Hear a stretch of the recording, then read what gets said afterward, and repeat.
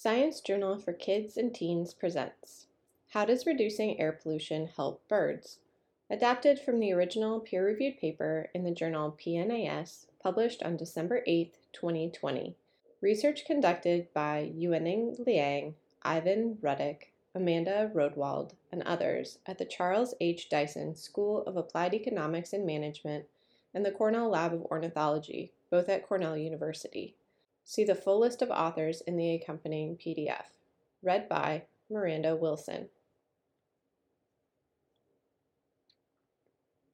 Abstract. When you think of pollution, what image comes to mind? Litter? Oil spills?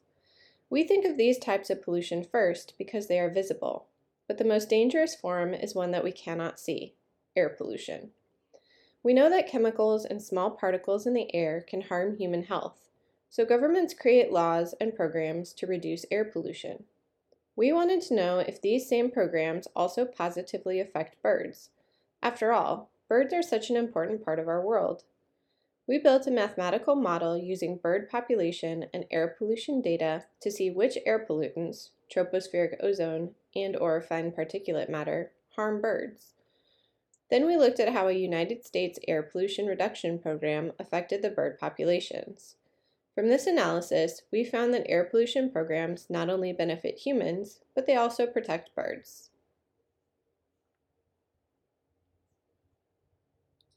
Introduction. You may not know this, but air pollution is one of the world's largest health and environmental problems. According to the World Health Organization, 4.2 million people die each year from outdoor air pollution. Because air pollution is so dangerous, governments created laws to reduce its impact, and these regulations have been successful. The levels of pollution in the U.S. have decreased over the last few decades. While the improvement of human health is a reason to celebrate, we wanted to see if there was more to our success. We wanted to know how air pollution regulation affected non-human species. Specifically, we focused on fine particulate matter and ozone. Fine particulates are small particles released during combustion. They are about 30 times smaller than the width of one piece of your hair.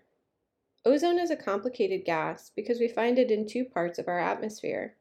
When it is in the stratosphere, ozone acts like sunscreen, protecting us from the sun's ultraviolet or UV light. But when ozone is in the troposphere, the lowest layer of the atmosphere where we live, it forms smog from gases produced during fossil fuel combustion. This tropospheric ozone causes asthma and other respiratory problems. Because these pollutants are so harmful to humans, we wanted to know if they are also dangerous for birds. We also wanted to figure out if the regulations created to help humans protect bird populations as well. Here is an image showing smog over Los Angeles. Tropospheric ozone is the main component of the brown smog seen in cities like Los Angeles.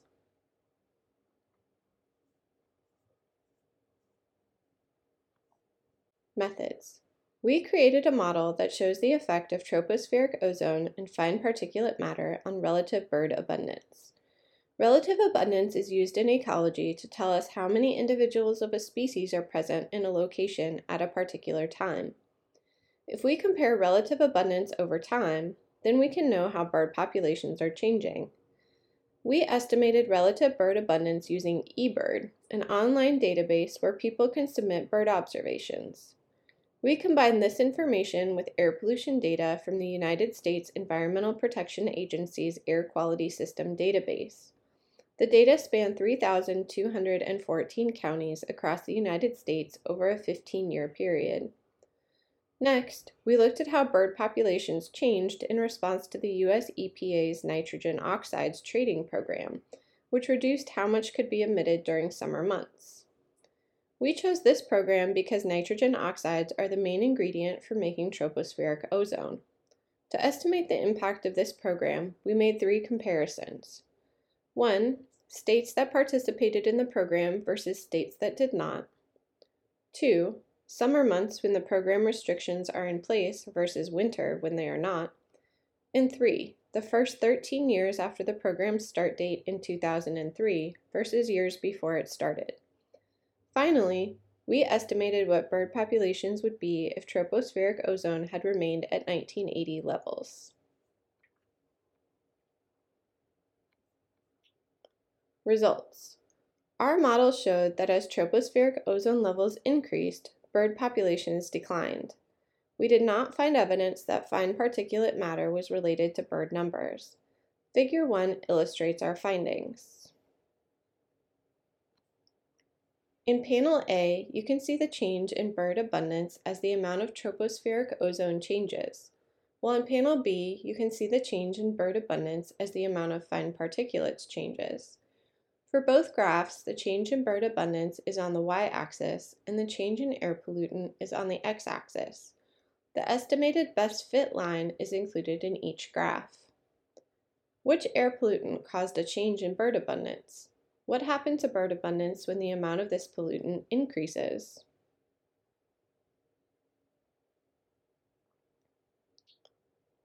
The EPA's nitrogen oxide trading program reduced tropospheric ozone levels and increased relative bird abundance.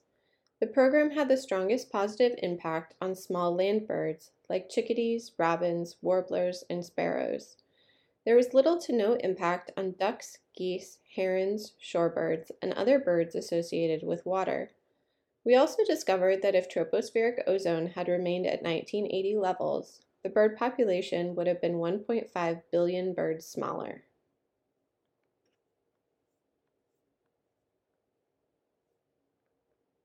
Discussion. Our study showed that the air pollution programs designed to protect human health also benefit birds, especially populations of small land birds. That tells us that birds are also indirectly harmed by air pollution. There are several reasons why ozone is bad for birds. We know from research done by other scientists that tropospheric ozone can damage a bird's respiratory system and can lower immune function. Other studies show that tropospheric ozone also harms the plants and insects that provide habitat and food to birds. These effects can result in less healthy birds that are more likely to die and less able to reproduce. With fewer birds surviving and fewer baby birds hatching each year, bird populations decline. Without the EPA's air pollution programs, bird populations would have decreased more significantly over time. Why does this matter?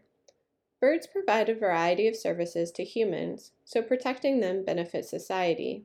For example, since birds eat insects that damage plants, they protect crops and trees from pests. Because they get rid of pests for free, it saves farmers and foresters a lot of money, and it means we don't have to use chemicals that could pollute our water resources to get rid of these insects.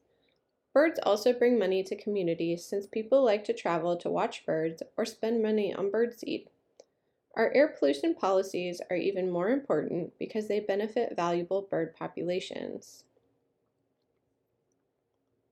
Conclusion. By keeping people healthy from air pollution, we can keep birds healthy too.